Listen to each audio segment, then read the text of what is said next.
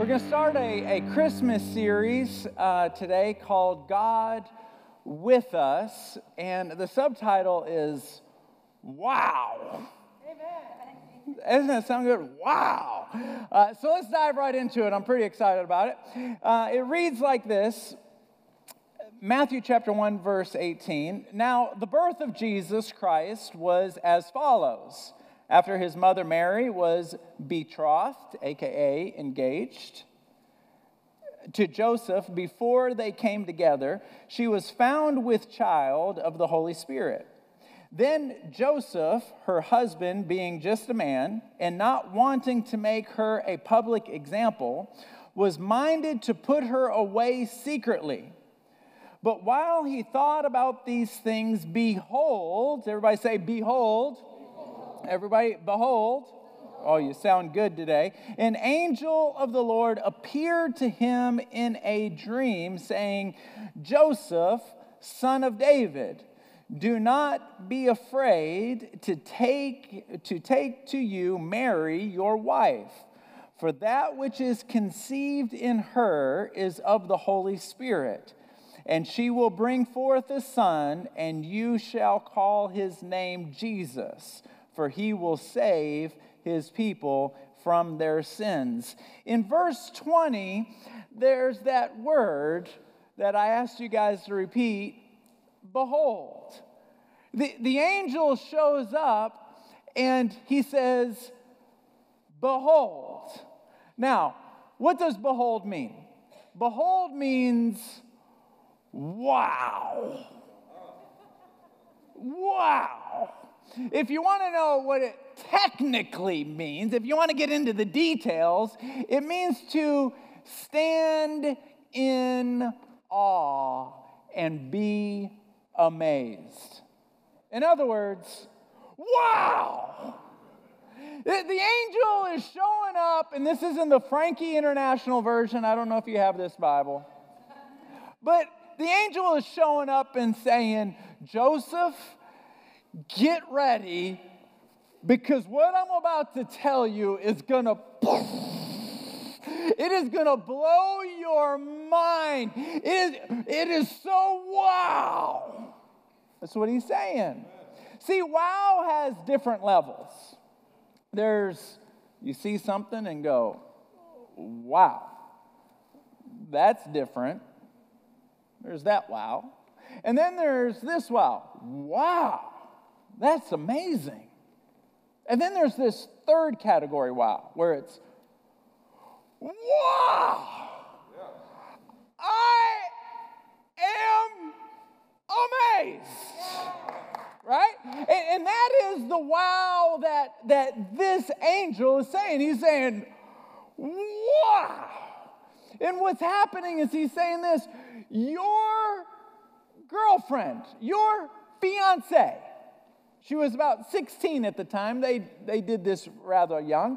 The angel is saying, your fiance is pregnant, and it's not by Jim or Bob. You can relax, but get ready. It's actually from God. That's right. Whoa. Right? He is amazed. But what is so awesome is that if you read the scriptures, you don't say, wow, when Jesus comes on the scene. You actually back up and go, wow. Before he ever comes on the scene, while they're introducing him in Matthew chapter 1. Now, what's interesting is in Matthew chapter 1, if you've ever tried to read it, it is so hard to read. Because it's basically the entire family tree.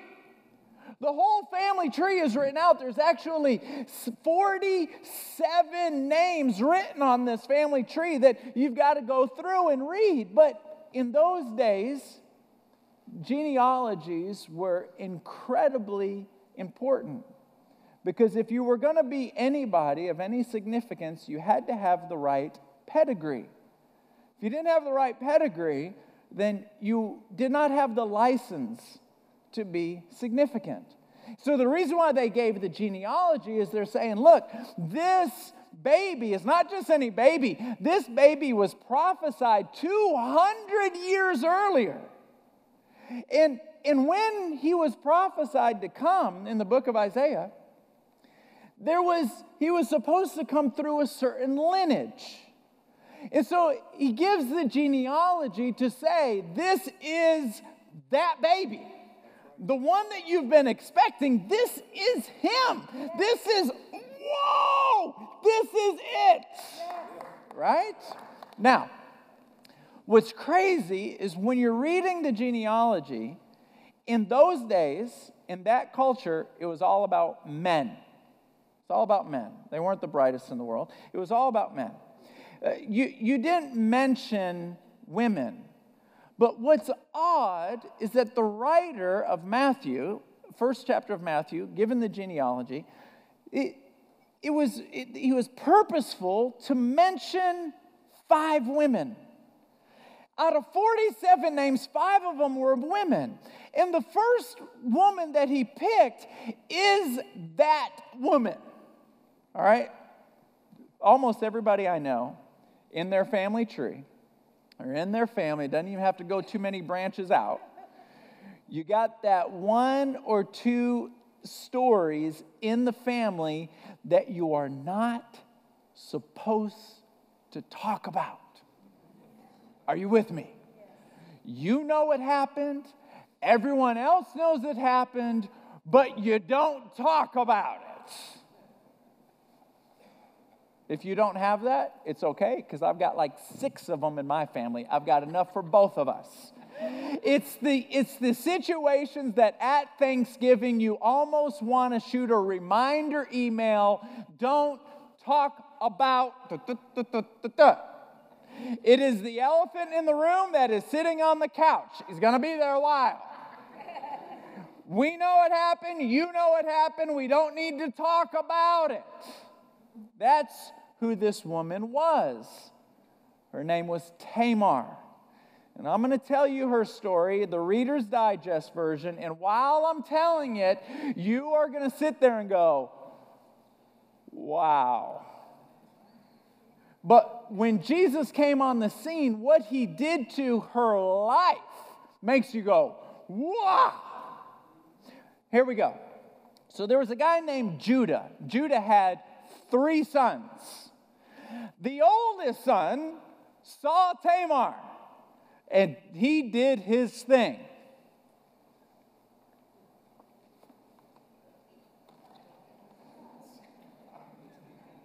So, how are you? And lured her in. Now, men, isn't it amazing how creative and romantic we were before we got married? Are you? Your wife they're nodding at me, so you may as well nod at me. You went to picnic tables and carved your name into picnic tables with her name. You found tree stumps and roots and carved names and rose petals and champagne. And, oh, baby, why did you buy me this? Just because. He did it all. He lured her in. And when he got down on one knee on his way down, yes, she was in. But once they got married, the worst inconceivable thing happened. She realized that this guy is not Don Juan DeMarco, the greatest lover who has ever lived. He's actually a devil. He was so evil that God arranged for him to be killed. Read it for yourself in Genesis 38. Now, in those ancient traditions, if the oldest son died and did not leave an heir, he didn't get his wife pregnant, what was supposed to happen is the second oldest son was supposed to step in and give her an heir. So Judah, the father, looks at his next oldest son and says, son, put your big boy boots on and Go do what you need to do.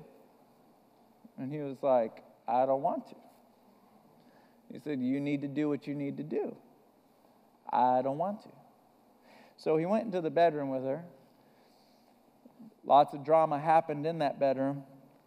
Read it for yourself. It's very specific. Not going to get into it. He leaves the bedroom. What he did was evil.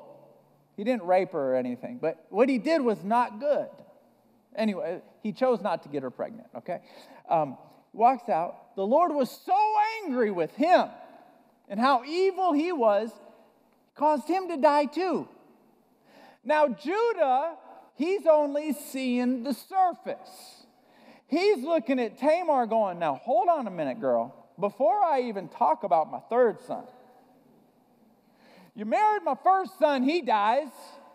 You married my second son, he dies. Have you ever met those parents that think that their kids are awesome? And they're not?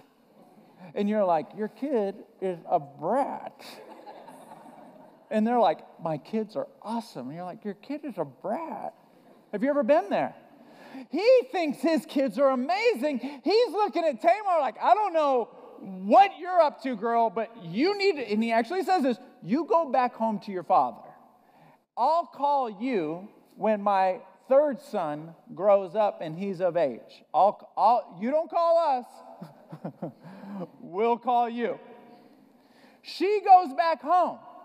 Years go by. The third son grows up. She's sitting by the phone.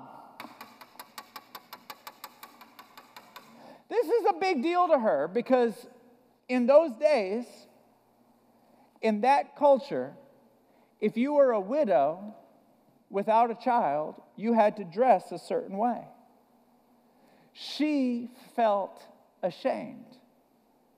And so she is literally waiting by the phone for years for this boy to grow up so that she can finally move on with her life and get out of this season of shame. No phone call comes. She realizes what just happened. Judah is pushing her out. Remember, Tamar has not done anything wrong. She's the victim here. She hasn't done anything. She's about to do something very sinful, though. She finds out that Judah is coming to town, her father-in-law. And she knows the character of her father-in-law. How many of you know the character of your in-laws? Don't raise your hand. Don't raise your hand. Don't raise your hand. Don't raise your hand. Don't raise your hand. Keep your hands down here, down here, down here. I want you guys to go home happy with each other. That's not something, my in-laws are crazy. She knew the character of her father-in-law. And she knew that he had a wandering eye for women. So what she did is she took her widow clothes off and she put on something a little bit more revealing. She sat by the city gates with a dress, high slit, showing some leg and some other things, but she put a veil on to cover her face. And exactly as she anticipated, Judah walks up to her. Judah doesn't know it's his daughter-in-law, and Judah propositions her for just one night. I just want one night in a bedroom with you. And she says back to him, well, how much will you give me? And he says, well, you're not just any girl. I'll treat you good. I'll give you a goat. And she said, you had me at goat.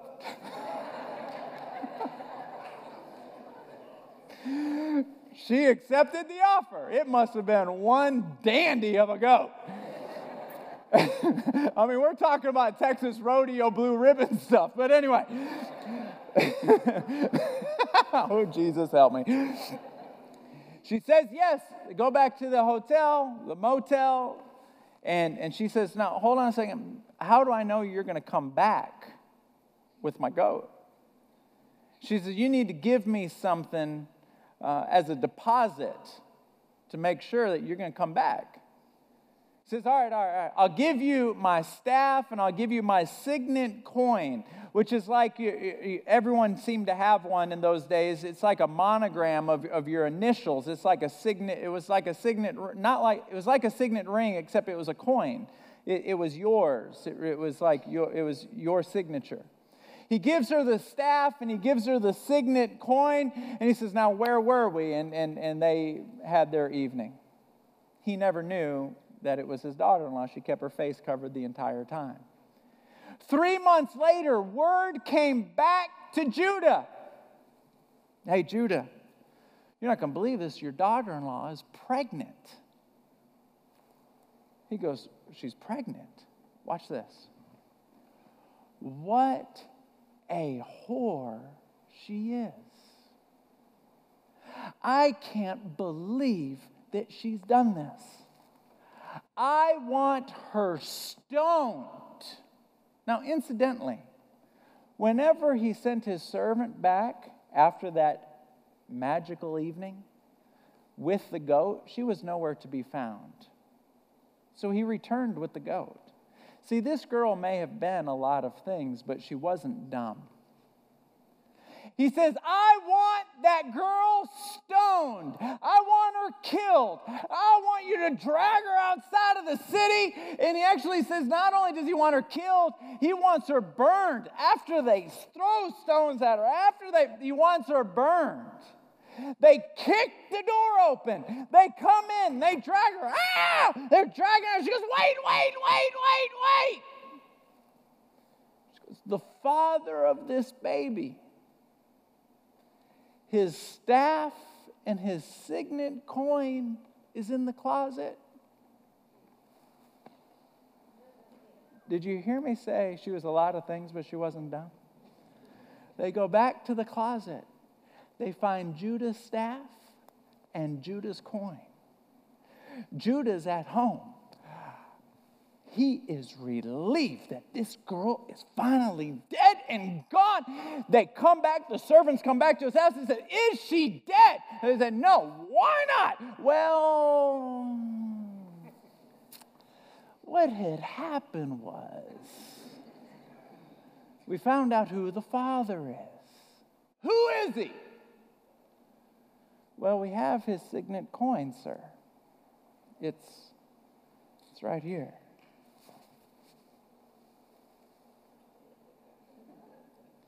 And he says, this woman is more righteous than I. I am the fault here, and forgives her of everything. This woman, Tamar, is the one mentioned in the genealogy of Christ. There were at least 47 women to be mentioned. You're not supposed to mention any of them. But right at the top of the list, read it for yourself, right at the top of the list is Tamar. Why is she there? You got to remember, nothing in the Bible, nothing in the Word of God is by accident. It is the breath of God. It is inspired by God. So listen to this. I believe that her name was in there for 3 specific reasons. And the first one is to say this: I can handle your secrets. I know your secrets. I can handle the secrets that you have buried in your past. I know what they are, and I don't take you and try to hide them and push them out of the way.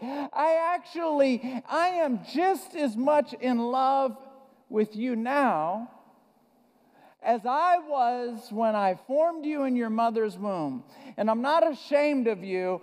I am proud of you, and I love you. And listen to this. You have not forfeited your place. You have not forfeited your assignment. I knew that tough season was going to come before you were ever born. And when I made your assignment, I knew where you were going to struggle, and I made it knowing that. So I'm not ashamed of you. I'm with you. And I just want to say this to everyone here. This is the part where you go, wow. Jesus came down to be with us. And before he ever even got here, he wanted to say, whatever has happened in any of your past, whether it's you, him, her, whatever it is, I saw it. I know about it. And we're going to work with this. I am here. I am with you. I love you, and I'm not ashamed of you. And what we have learned with how Jesus handles people is every saint has a past, and every sinner has a future. He was aware of it all. He's okay with it. He loves you. He didn't arrange for that season. But when he saw it coming, he knew that it was going to come before you were ever born. He said, okay, this is it. This is going to be a tough season. Angels, get with her. Get with him. This is going to be in the top 3. Everybody has 3 seasons that almost break you. This is it. But I'm with you, and we're going to hang on. We're going to go through this together. And my plan, it's a good plan. It's a plan to prosper you and to bless you, not to harm you, but to keep you. I've got a future and a hope for you. We got to get through this. So if there's anyone here, like my family, that has a peppered past, Jesus shows up and says, I've got a peppered past. My family has crazy things.